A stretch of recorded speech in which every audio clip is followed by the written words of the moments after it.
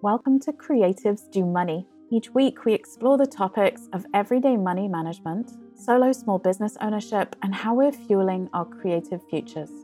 I'm your host, Eowyn Levine, money coach, personal finance nerd, long-time self-employed massage therapist, and watermelon enthusiast.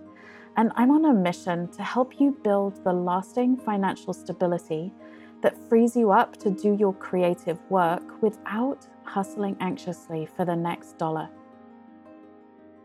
This episode is a good one, folks, and I'm so glad I get to share it finally.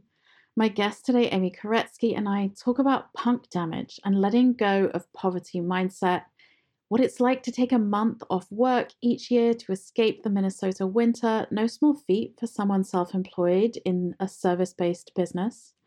Amy shares her commitment to affordable pricing and accessibility as a whole and how her approach is evolving over time and what she's learning. We get into what it's like to purchase a home when you and your spouse are both self-employed. We touch on the guilt and shame that can come up with unearned privilege, even when we're doing our best to use our privilege to create the change we wish to see in the world. We get into some really juicy stuff. Amy is a breathwork facilitator and wellness coach for mind, body, and business, working on occupied and unceded Dakota and Anishinaabe territory. Her work is focused on helping radical business owners thrive in the liminal space between work and life. She believes that the health of our physical and emotional bodies are inextricably tied to the health of our businesses, and that when we work in this overlap, we can build businesses that are heart-centered and healing for both the individual and the collective. When she's not supporting others, she's hiking in the woods with her pup, playing nerdy board games, or pulling tarot cards. So without further ado, let's get into the episode. Amy, I'm so grateful you're here and that we're going to talk about money and running multiple businesses and all this good stuff. Thank you. I'm excited to be here too. Yeah. Take us to a pivotal moment in your life when your relationship with money and finances changed in a significant way. I actually have two stories in my head that when I knew that you were going to be asking me this question, these were the things that popped up first. And one of them is from when I was pretty young, and I think it shaped some of my unconscious beliefs about money. And then one of them was actually after I'd been running my business for a while, and it shaped what I now consider my conscious beliefs around money. And so the first one is I was probably 10 years old or so. I grew up in a reasonably sized, normal suburban United States home. It was a townhouse. We lived in a suburban community. By no means was it an extraordinarily large home, but by no means was I ever lacking in structure, safety, support in that means when it came to money. And when I was about 10 years old, my parents decided to build a house. And I remember it was exciting, and I got to tell my parents that I wanted a window seat in my bedroom, little cute things like that. And I remember going to the site when there was a big hole in the ground, basically. And my dad would make jokes, total dad jokes, where that this was the big pit that we were just throwing our money into. If you've ever seen that 1980s movie, The Money Pit with Tom Hanks. Yes. Yeah, he was basically making these jokes that this is a big hole that we're just throwing all this money into. And he would make jokes because it's expensive to build a house. And I think that it was more expensive than he was realizing. And he grew up without a lot of means. He grew up in a very low income household when he was young. And he would make jokes that oh, well, we can do this, but then we're just going to have to only have one meal a day for the next 2 weeks or things like that. And it's just a dad joke. But I was 9 or 10 years old, not really understanding and being then why are we doing this? If it's going to make us, not be able to have the things that we need in life. And I think that at the time I didn't quite understand the impact that some of those comments had left on me, but it really got me making decisions as I grew older that were a little bit more based out of fear than based out of trust and all of that. And I think I really romanticized struggle, and I really romanticized poverty, the poverty mindset as I grew up. As I was young, I grew up in a fairly well off, higher middle class community, a Jewish community. And I think that I internalized a lot of beliefs around what that meant. And I didn't always feel like I belonged in my community. I was very rebellious. I was very artistic. I was very like all these kind of quirky things that didn't quite fit with my peers or with like my parents' friends and that community. And I think I ended up internalizing a lot of internalized anti-Semitism when it came to money beliefs. And so I wanted to really remove myself from the community that I didn't feel connected to. And I attracted to much more like punk art, DIY culture, which really did romanticize poverty mindsets in a lot of ways, and like $5 shows and, dumpster diving and like all these things that really shaped my viewpoints around money when I was younger. And this like money being evil, money being bad, like money is the root of all evil, like all those things. And so that's kind of my unconscious beliefs that I held about money for a really long time. And then when I was maybe a year or so into running my first like real solo business, which was an acupuncture studios, a solo acupuncture clinic. And I realized that I could pay my rent, like my clinic rent. I could pay I could do the minimal things, but I had to buy my groceries at the discount grocery store. Like I had to go to Target to pick up things where maybe, or like even to Walmart. And like, I do not subscribe to the values of Walmart or any of those things. And I was like, okay, well, what I actually believe to be true around my values, like I'm not able to use money in the way that supports my values because I don't have enough of it. And so like if money really is evil, it's like actually not having money right now is making me invest in these companies that I don't believe in, that I don't align with. And so I was in the shower one day and it was just as simple as just like being in the shower and like shampooing my hair. And all of a sudden something clicked where I was like, I want a CSA this year. Like I want to get my vegetables through a CSA and I can't afford it. And so like, how can I make this work so that I can actually have enough money to like be investing in the farmers that I want to invest in? How can I make this work? And so there was really no like impetus for that. It was just like a light bulb moment when I was in the shower one day. We have so many ways we can go from here. This is exciting. Yeah, I guess I want to just start by saying that I really share that realization that if I stay at a subsistence level of income, I am far less able to contribute to the world that I want to see.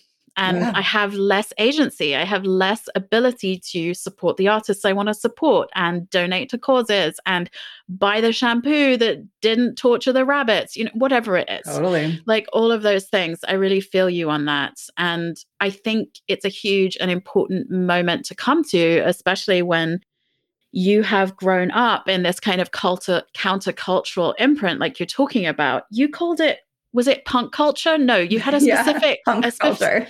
Punk culture. So there's a phrase, and I don't remember where it originates, but my friend Lacey uses it a lot, and I love it. And it's called punk damage, and it's like this.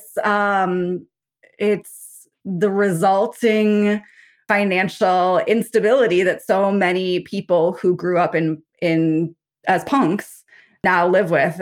I don't know if everyone who was a teenage punk would agree with me, but I feel like there are a lot of people, specifically people who run their own businesses now, who were punk kids when they were younger. And I think I think a lot of punk kids actually own their own businesses because a lot of our values were that like we didn't want to subscribe to the normative cultural overtones and the patriarchal and the, all the oppressive societal structures out there. We really rebelled against a lot of those. And so then that continued on as we grew up and found our own ways of making income instead of working for the man. Yeah. I think it's about feeling into, what's really true and what are just these beliefs that I've absorbed, from my surroundings and my culture and my friends and my colleagues and my peers. And we kind of get to this moment of just asking ourselves, is this really true? Is this really correct that by, let's say, not investing in the stock market, I am making a significant difference to, I don't know, supporting oil companies or Right. whatever it might be? Like, is my decision to not do that and to not engage in this quote unquote conventional thing in life really having the impact that I want it to have? I think yeah, they're deep questions and they're not easily answered. And I think we all answer them for ourselves, I guess. But Right. I feel like it's a moment in adulting where we start asking ourselves those questions. Yeah, absolutely. I mean, Mm, I can only ever, speak from my own experience, but that was really true for me of getting to a point in my life where I realized, I realized at some point that money isn't necessarily evil, but money does give access. Money gives access and money can give some power. And I do not subscribe to power over, power under systems, but I do believe that people who have not had access to power need access to power in order to stabilize, to regulate, to I'm trying to, what I'm like envisioning in my head is like moving from this like graph that has like peaks and valleys to something that's just much, much more flat, much more like supportive yeah. and even and equal. Yeah. No doubt. Yeah. Money increases your access to power, but it's also just money increases your access to ease and Yeah. to wellness and to health and to, yeah, stability, I think is what you're speaking to. And I think, we've both come up against this question of who has access to healthcare, specifically, in the wellness industry, tends to be like, middle class white folk who can get massage and acupuncture. And I know it's really important to you to make your work accessible in a variety of different ways. But just back to this question of, yeah, it's almost like stepping away from the cycle of, yeah, things are awesome. Oh my God, how am I going to cope? Yeah, this is really cool. That No. like And feast or famine. feast or famine. Yeah. Well, I'd love to talk a little bit more about accessibility in general and have you speak to that and how that plays into how you structure your businesses. But the peaks and valleys thing makes me think about profit first as well. So we're going to circle around Mm. to using profit first in your business as a way of stabilizing your finances and increasing your agency and your sort of constant ability. Yeah. But let's start with this question of accessibility. I'd love to hear your thoughts on it and how you incorporate it. So I am an experimenter. Like that's very much, I think I'm not really into human design that much, but I like was recently told that something about my human design means that like I learn through experimentation, which I very much feel is true. And I feel grateful for that because I don't think that all business owners innately feel excited or trusting about experimenting. And there can be a lot of fear in that. But for me, it's something that I thrive off of like trying something and being willing to have it fail and then try something else.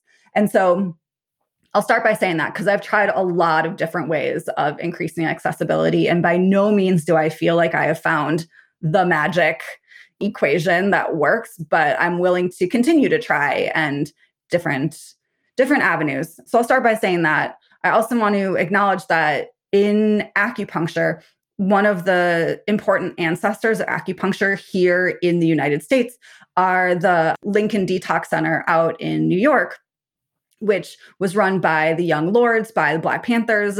It was this movement for bringing access to people to get clean, basically. There's a really great documentary out there right now called Dope is Death. And that talks about the whole history of ear acupuncture. Ear acupuncture as part of the detox center and as part of accessibility and as an alternative to methadone clinics. And so access to care through acupuncture like has a long lineage here in the United States through that lineage. And so I first got interested in acupuncture for community acupuncture, which, comes from that same lineage. And there's a whole school out in Portland that basically is based off of that theory, that dogma, all of that. But community acupuncture in general is this idea that you have several people in a group setting receiving care all together at once. And by treating many people at the same time, you're able to like lower the cost of care, but still support the overhead of the business slash, paying people. And originally when I went into acupuncture school, I thought I was going to be a community acupuncturist. Like that's what I thought I was going to do. I was really committed to that style of care, that style of access. However, when I was in school and I was in my externships and internships, I realized that that wasn't, for me personally, the best way for me to be supporting my patients. I found that the patients that wanted to work with me really wanted to talk about very private things, a lot of mental health struggles and a lot of digestive things, which can feel really embarrassing when they're talking about it in a public setting. And I have a history of digestive illness myself. I've got Crohn's disease. It's an autoimmune disease of the gut. I personally don't find any of these things embarrassing. I will talk about poop all day long to the public, to anyone, whoever. But that's not the case for everyone. And the people that really wanted to talk to me, they wanted some privacy. They wanted some intimacy. They wanted a bit more one-on-one time. And so I shifted and I quickly ended up moving to a private practice that was one-on-one.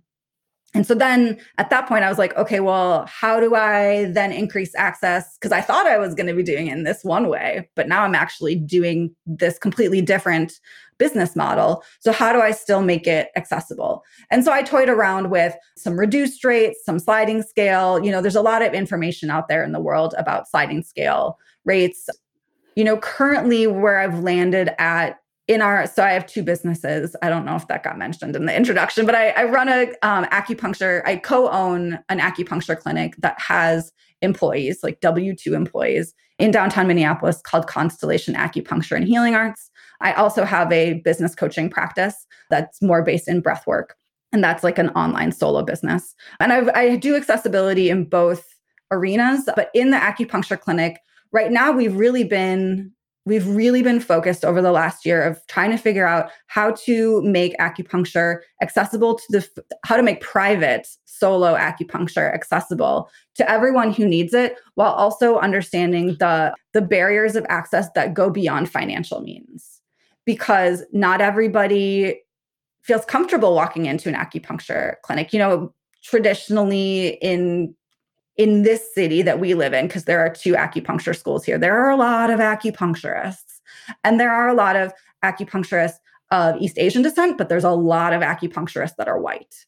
And then there's a handful of acupuncturists that are not white and are not East Asian, but overwhelmingly, a lot of the acupuncturists here are white. And so I've had conversations with friends where it's like, I'd never considered, like, so-and-so had never considered going to an acupuncture clinic before because they just assumed it was for like middle-aged white women sort of thing. So it's considering access, not just in terms of financial means, but also in terms of lots of different inclusions, identity inclusions.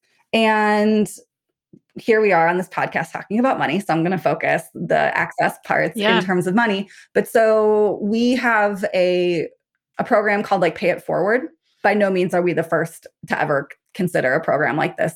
Has long history, but we're doing a Pay It Forward program where when people come to their sessions, instead of giving the option of giving a tip, they can put into this fund that like pays it forward.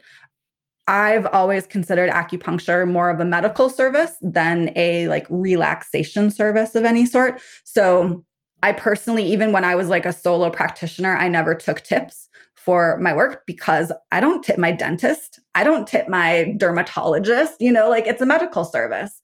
However, then when we decided that we needed to figure out a way to raise money to then support the reduced rate services, this is how we decided to do it. So now when people come in, they can give an extra $20. And basically, financially speaking, we have a reduced rate at the clinic. It's 40% reduction in cost. And it's just like an across the board 40%.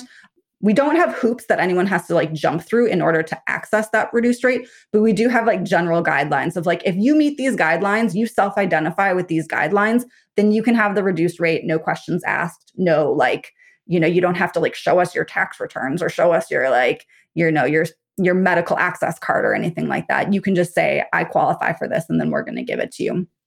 And then the $20 that someone pays it forward covers $18 of that covers the cost, so that we are actually paying our acupuncturist the full rate, so that our employees are not suffering, or suffering's maybe not the right word, but they're not bearing the financial brunt of the reduced rate. And then the other $2 goes towards like helping some offset some of the, office expenses and whatnot. But really it's the office that is taking the financial weight of that hurdle. And that's something that we do in the future. Like one of my personal goals as the co-owner of the clinic is to actually be moving into more of like a visionary role in the next couple of years, where I come up with other sources of revenue for the clinic, so that, because right now we are very much a fee for service clinic. And so if we're going to do reduced rate, we need to figure out how to have our expenses paid for. And so we're very much like one-to-one right now. I did do one online program like at the beginning of the pandemic, like right before the pandemic started and going into the first couple months of the pandemic. And that was successful in a lot of ways. And I want to bring forward more group programs like that so that we are offsetting finances. But yeah, so that's where we've landed right now. I love that. And if I remember rightly, when we had an exchange before we came to record, you mentioned similar accessibility considerations for a recent launch that you did for your online business. Take us through that. Yeah, so that one was a very different way of doing it. Instead of just having like a reduced rate or some sort of sliding scale, I've always personally struggled with sliding scale as a payer, like as a receiver of services from other people that do sliding scale, because I'm always like worried that I'm like landing myself in the wrong place. Like I have a hard time self-selecting where to be in the scale. And that's even when people have given like really clear language around like how to find it. But for me, I find that like some months I do, like I can go on vacation, I can do all these things, and I very much am at the top of the sliding scale. But then for other reasons, like medical reasons or other reasons, I maybe haven't worked for a month or two. And so I'm at the lower end of the scale, and I've always had a hard time like going back and forth in there. And so I wanted to do something kind of different. And for folks who are interested, I'm going to butcher their name because I'm really bad at like French pronunciations, but Bear a Bear, I think is how you say it. They had a online workshop called Freely, and it was basically anti-capitalistic pricing structures. And I had taken it a couple years ago. It was a lot of things I already knew, but also a lot of things that got me thinking in like new and different ways and kind of opened my eyes to different possibilities. And so when I did this recent launch, it was really going to be one of the first programs I had done where whether or not there were 10 people there or there were 100 people there, it wasn't really going to change my effort level. Like it would change a little bit of like my space holding. If I had 100 people there, that definitely takes more energy than if it's 10 people. But it wasn't like it was going to take more time. It wasn't going to take me more money. It wasn't going to take anything like that. And so it was the first time that I'd really offered something that it didn't really matter to me where someone like landed if they self-selected on a scale. And so I decided I set a price that felt fair for me. It felt like it was a low enough price that it was like a super easy hell yes for people. But also it was enough that if I had gotten 100 people in there, I'd be like, holy shit, this is amazing. I just like made 10 grand somehow. Like, how did this even happen? Because it was priced at $111 and it was a 3-month quarterly co-working. So people are meeting every week for 3 months. And so I felt like it was a very fair price. And what I decided to do is that for every full price ticket sold, I was going to offer a pay what you can, and not like a sliding scale, like you're, as low as this or as high as this, but just like whatever felt right for that person and whatever they could afford, whatever they could. My goal, like my ultimate goal would be like, I would love to get 50 people in at the full price rate and then another 50 people in at the pay what you can. And I was like, that would be amazing. Like I would love that so much. But I also had like more realistic, like financial goal where like financially I wanted to make $3,000. That's what I wanted to make with it. It like felt like a good baseline for me. And so that was going to be like 30-ish people at the full time rate. What ended up happening is that I ended up getting, part of this was like an accident on my part. When I set it up in Acuity, there's a way to set it up with like a pay what you can. And I forgot that I had made this appointment, duplicated off a different thing that was pay what you can, whatever. And so I had like the full price right there. Plus there was like a pay what you can button under there. So when the first person signed up, they paid more than $111. And I was like, oh, how did that? oh, it looks like I gave people the option to pay even more, and this person paid even more. So in the end, I had 27 people sign up at the like 111 price, with several of those people paying more than 111.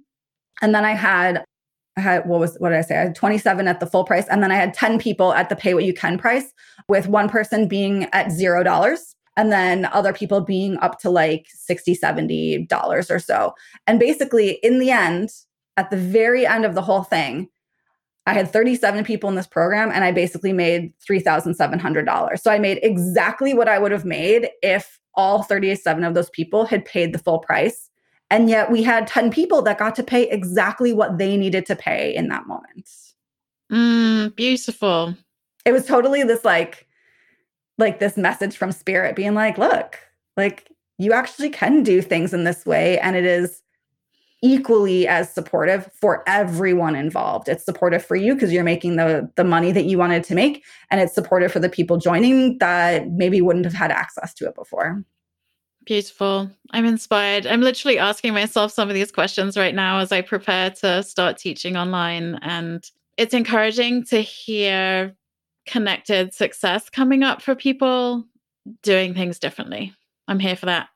Yeah. And like clapping. Yeah. I mean, it made me really excited too to be like, oh, wow. I mean, like this really could be a feasible financial model for me in a greater capacity. You know, I have these like goals and ideas of making this co-working program something bigger, more of like a quarterly membership site where they're also getting, you know, monthly workshops or monthly breath work or things. And I still feel like there's a way that I can do this and make it an easy financial hell yes, like an easy yes, like have it that accessible financially and still have pay what you can spots and know that it's going to work out. So yeah, something I've been thinking a lot about lately. Yeah.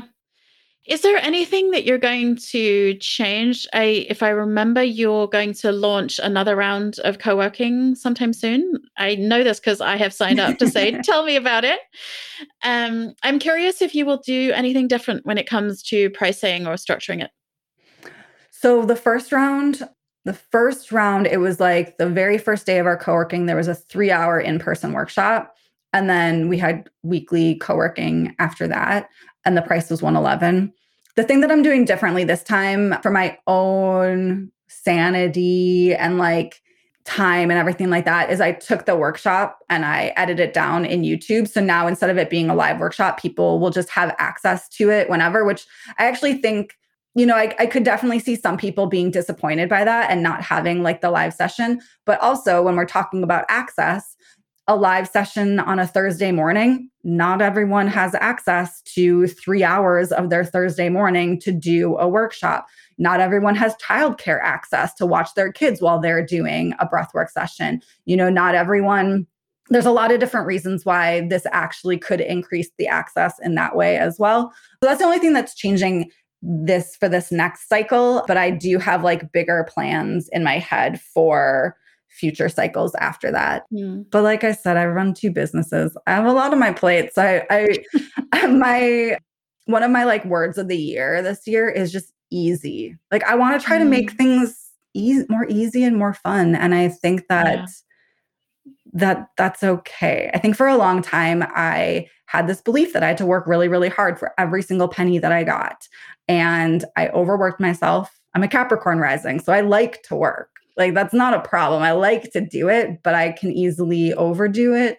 And what I'm really trying to do right now is give myself permission to have making money feel kind of easy. And even as I say this right now, I can like see my face in the video. I'm like making this like grimace, like, do I actually believe this yet? But I'm trying to believe it.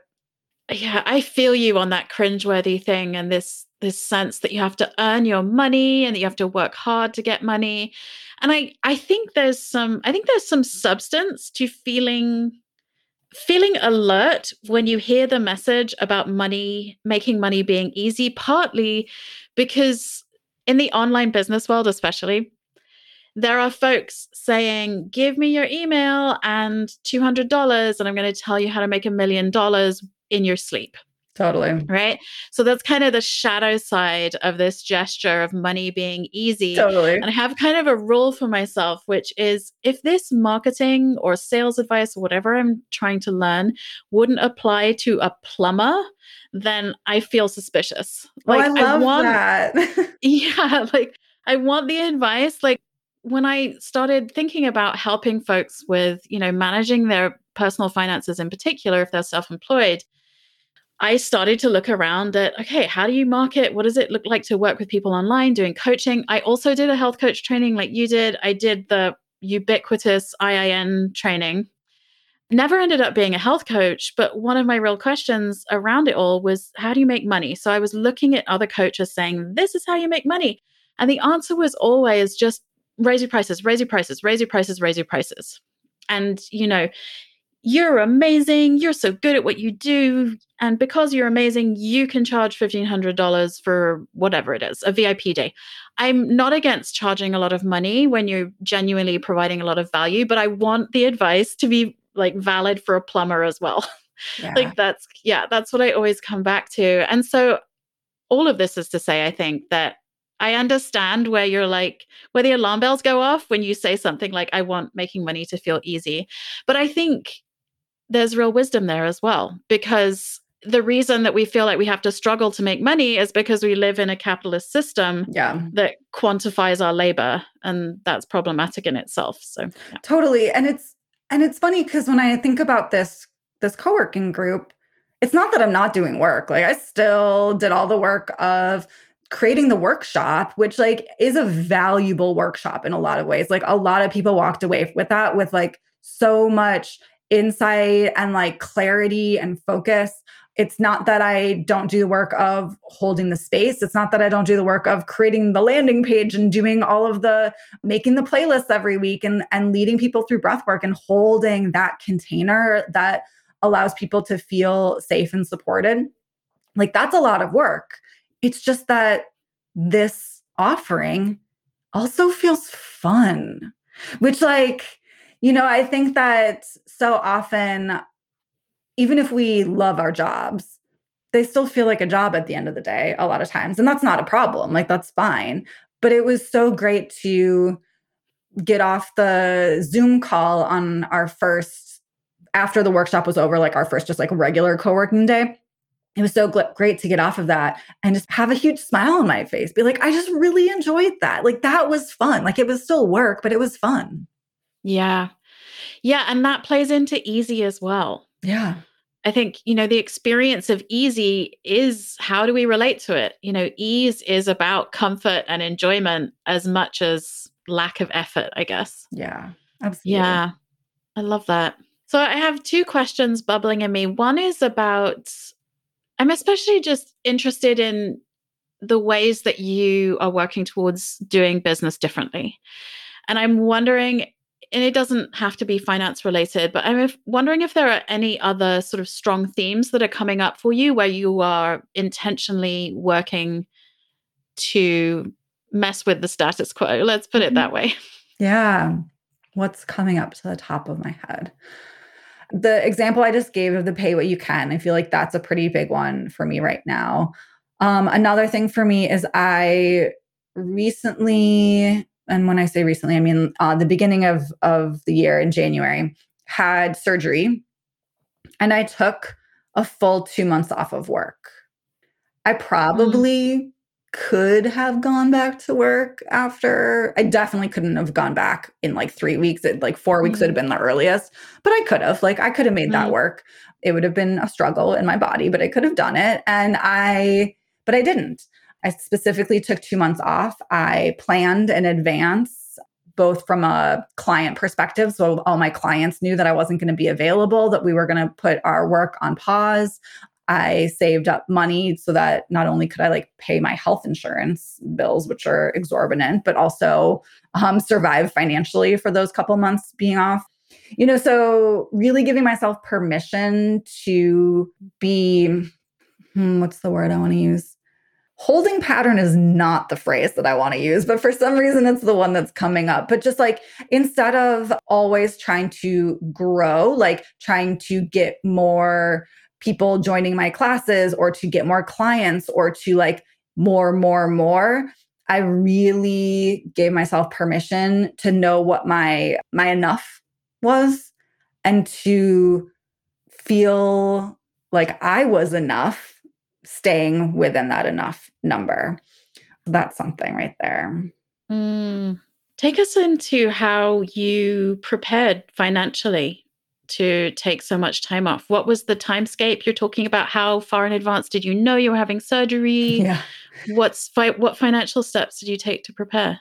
Okay, so a couple things. One, for many years, my acupuncture income was my like breadwinning income, and my coaching income was kind of like my side hustle. And then maybe about a year and a half, 2 years ago, it was like more at 50-50. And my goal eventually is to have most of my income coming in through coaching and actually be more in that visionary role in the acupuncture business and not be in person doing acupuncture. And so for a while, for a significant amount of time, I've actually been saving up money, like my coaching income money. I've been trying to save that so that I could have a buffer of what I considered like 4 months of acupuncture income, so that if at some point I was like, okay, I'm done being here in the clinic. Here we've like hired a new acupuncturist so that like patients are cared for, but like I'm just going to be in this ownership role, but not actually get paid for that work right now until I do the visionary work of figuring out how to pay for myself in this role. I would have like 4 months of buffer. So I already had like for years now, like started saving up for that. And then coronavirus. And we had to close the clinic. We closed for a couple months in the beginning. We were actually one of the first acupuncture clinics in Minneapolis to close before the state made us close because we were concerned for our patients and we took this really seriously. And so, I have lots of complicated feelings about this, but I'm also grateful that I qualified for unemployment at that point in time. And that like extra $600 a week was not something that I technically needed.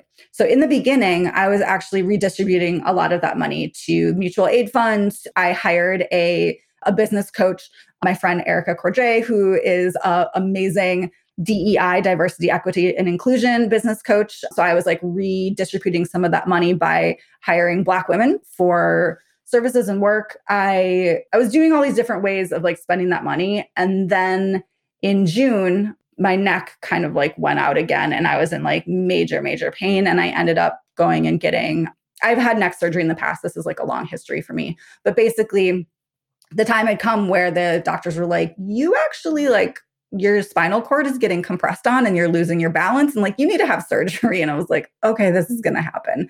And so I was able to take some of that unemployment money and save it. And I was able to take some of that other coronavirus money that was like flowing freely at that point in time and save some of it. And so some of it was like me saving in advance. Some of it was this government assistance that I feel really, really, really grateful for. And definitely feels like divine timing in some ways because the doctors have been telling me to get the surgery for 8 years. But this was the year that it had to happen. And this was the year that I got one of these like letters from the unemployment office here because I had applied for unemployment originally, but since I was the owner of the business, I wasn't eligible. And then one of the laws changed that made it eligible. And all of a sudden I got this like letter in the mail that was like, according to our records, you have been underpaid like X amount of dollars. And I was like, yeah, Spirit, I have been underpaid this amount of money. Like it felt like this divine letter being like, we see all the work that you've been doing. Like here, we're going to financially support you in that. So in June, I had made the decision to get surgery, but the surgery wasn't going to be until January. So I gave myself several months buffer to work with my business partner of like who was going to delegate what tasks and how to make it work financially. From a business perspective, you had mentioned earlier about profit first, and that's something that we've used in our business since the business started.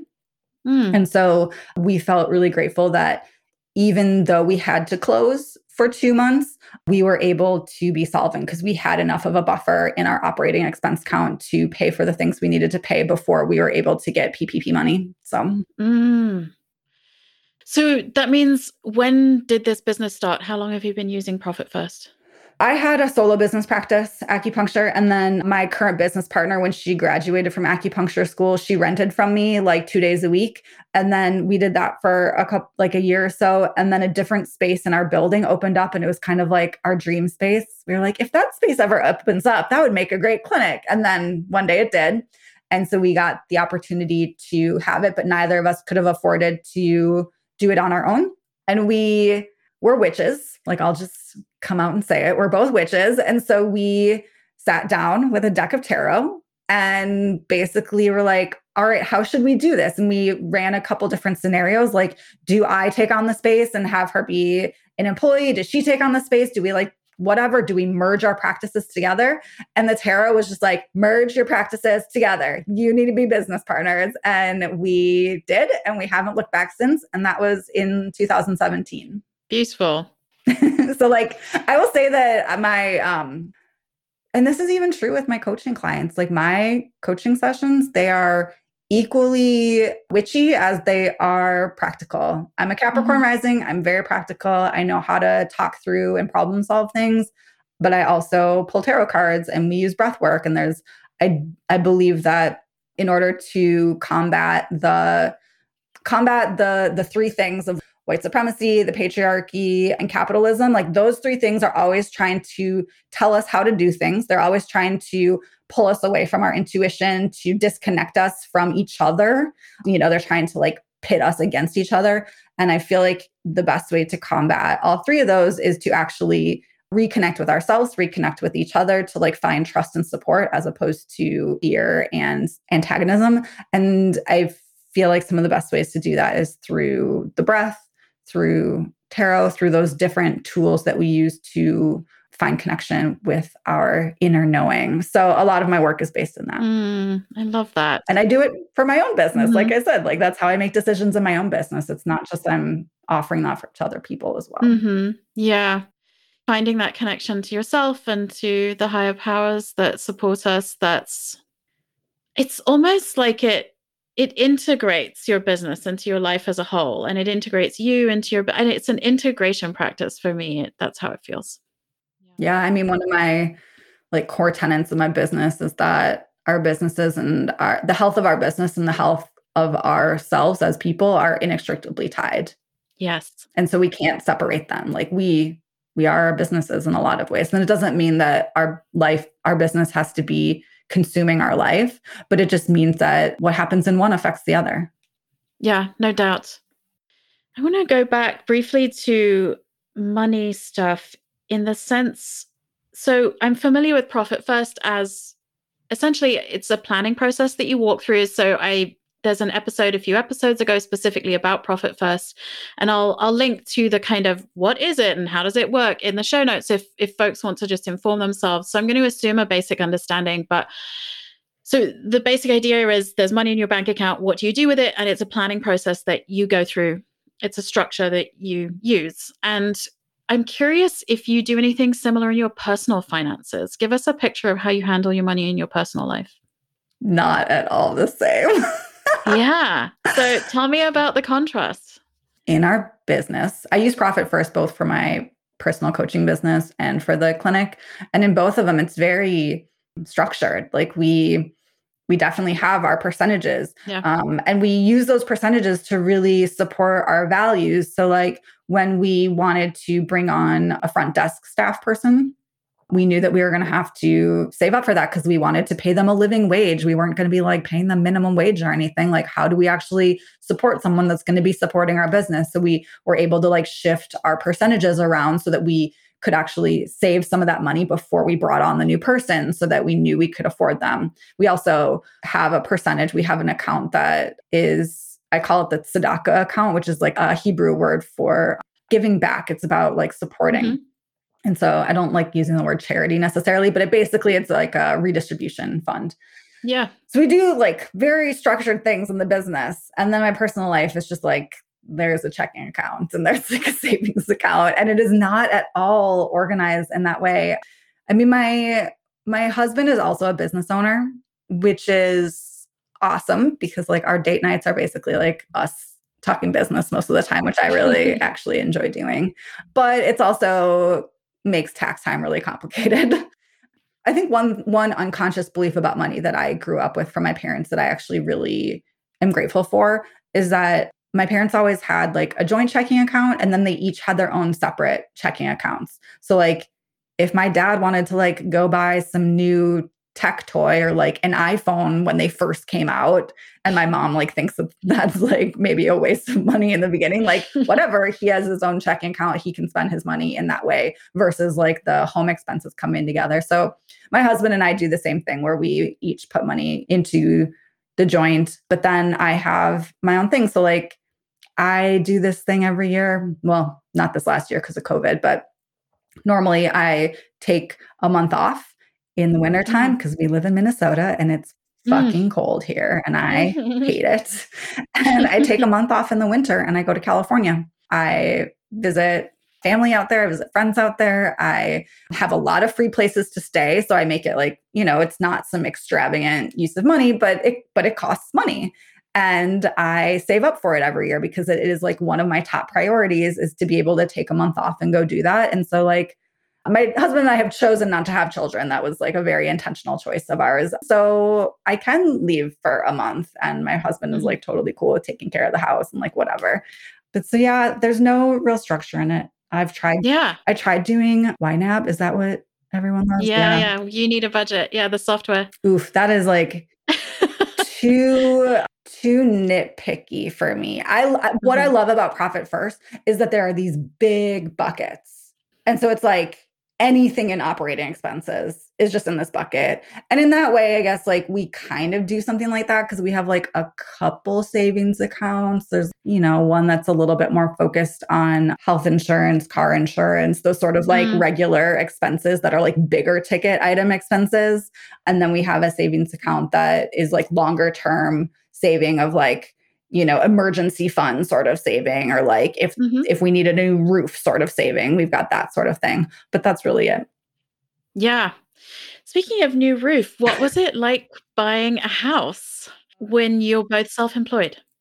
Yeah, it was really shitty, really, really shitty. Like I'm an open book. So like full transparency here. When we bought our house, which was in 2015, I still had so much of a debt to income ratio and my husband's business like wasn't as successful as it is now that they wouldn't actually give us a loan. And so we had to have my parents not co-sign it because they weren't even doing co-signing anymore because it was after the financial crash, but they actually had to like be on the mortgage with us, even though they did not like pay for it. Like all of the down payment was our money. We paid the mortgage every month. There was no like financial investment from my parents other than the fact that they were whatever that's called, like promising that it could get paid for.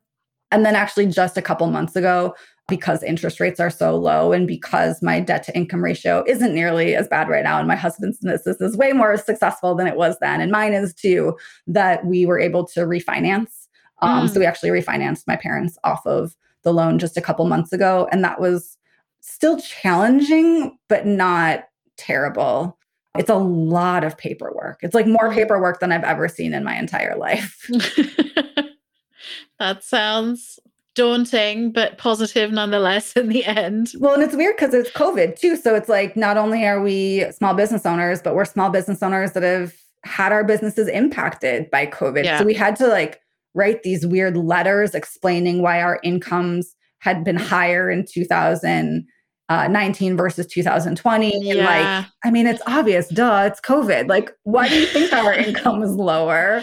But we had to write these like letters of explanation explaining like why we believed that it was going to go back up.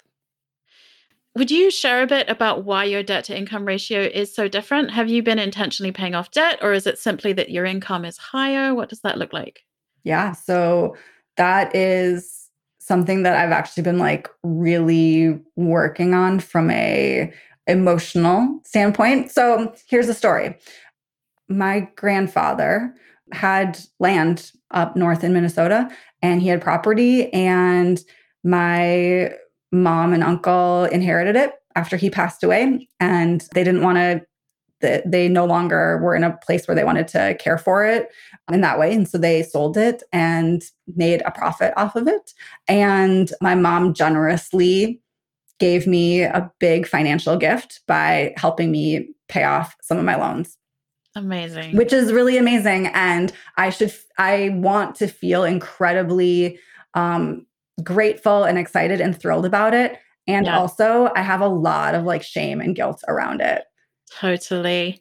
That takes us back to the money is evil mindset thing and the struggle thing, because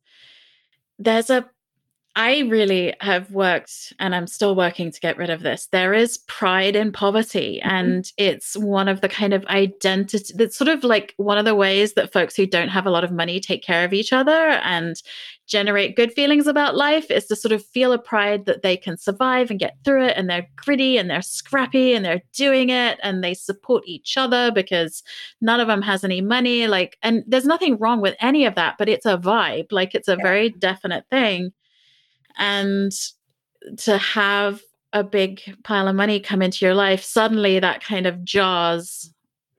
And it really touched a nerve around my own feelings around white privilege and privilege in that way. And also by not having a amount of money that I was having to pay every single month into my loans, I am now able to give money every month, do land tax giving, do like reparations giving. Like, I'm able to basically give that same amount of money that I was paying for these loans, which I was like not even really paying the principal. I was mostly just paying off the interest every month. That same amount of money that was barely touching my loan is now actually going towards things that align more with my values. And so I'm really like, it's taking a lot of internal work, and it's something I'm working on to like move away from this place of guilt and shame around it to actually feeling really grateful and generous and generative about it. Yeah. Amen. I love that. Before we wrap up this wonderful conversation, is there anything else that's really present for you that you want to share about money or business ownership or anything? What do I want to say about that? The thing that's coming up for me right now is just a reminder that we all deserve to be supported in all different ways. And so, yes, we can feel very strongly about that and want to give it to others, but we also it's important that we give it to ourselves as well. Yes. Yeah. Thank you so much. So I want 2 more things from you. 1, tell us about your favorite fruit. And 2, tell folks where they can find you online. Oh, my favorite fruit. Yes, please. I like mangoes. They're delicious. They like make my mouth kind of like numb. So I'm maybe probably a little bit allergic to them. Who knows? But they're delicious and I love them. And I like just like eating them like from the skin, like, you know, just like cutting into like it. Like an apple? Not like that. Like when you cut it kind of like, and then you make the little squares like you do with an avocado, and then you like eat it that way. Mangoes are delicious, especially if you like pair them with sticky rice and ice cream and all stuff like that. Now I'm just getting hungry. I can't eat. That sounds amazing. I am on a liquid diet today because I have a colonoscopy tomorrow. And so I'm not allowed to eat anything all day today. And so now I'm just thinking about food. I'm so glad I could help with that. Thanks. It's okay. I'm gonna go downstairs and drink my apple juice and bone broth. Have a wonderful. There you go. Yeah. So that was the first. What was the second question? The second one is where folks can connect with you further online. So I'm not on Instagram, so you can't find me there, but you can find me on my website. It's just my name, amykoretsky.com. I have a newsletter that goes out somewhere between 1 and 4 times a month. And then I also record that newsletter in an audio format that is on my somewhat defunct podcast called Health Fuels Hustle. So you can find that on iTunes. Beautiful. Thank you so much, Amy. Thank you. If you are here listening at the end of this episode, yay, you're still with me. I'm so glad you're here. I hope you'll subscribe if you're new to the podcast. And also consider taking a moment to leave a review, especially over at Apple Podcasts. There's a link to do so in the show notes. Podcast reviews make a huge difference in getting the word out about Creatives Do Money, and it means so much to me when you take the time to do so. Okay, special thanks to Michael P. Atkinson for mixing this episode and for composing its beautiful music. And lastly, until next time, wishing you all money, business, and life success, whatever that means to you.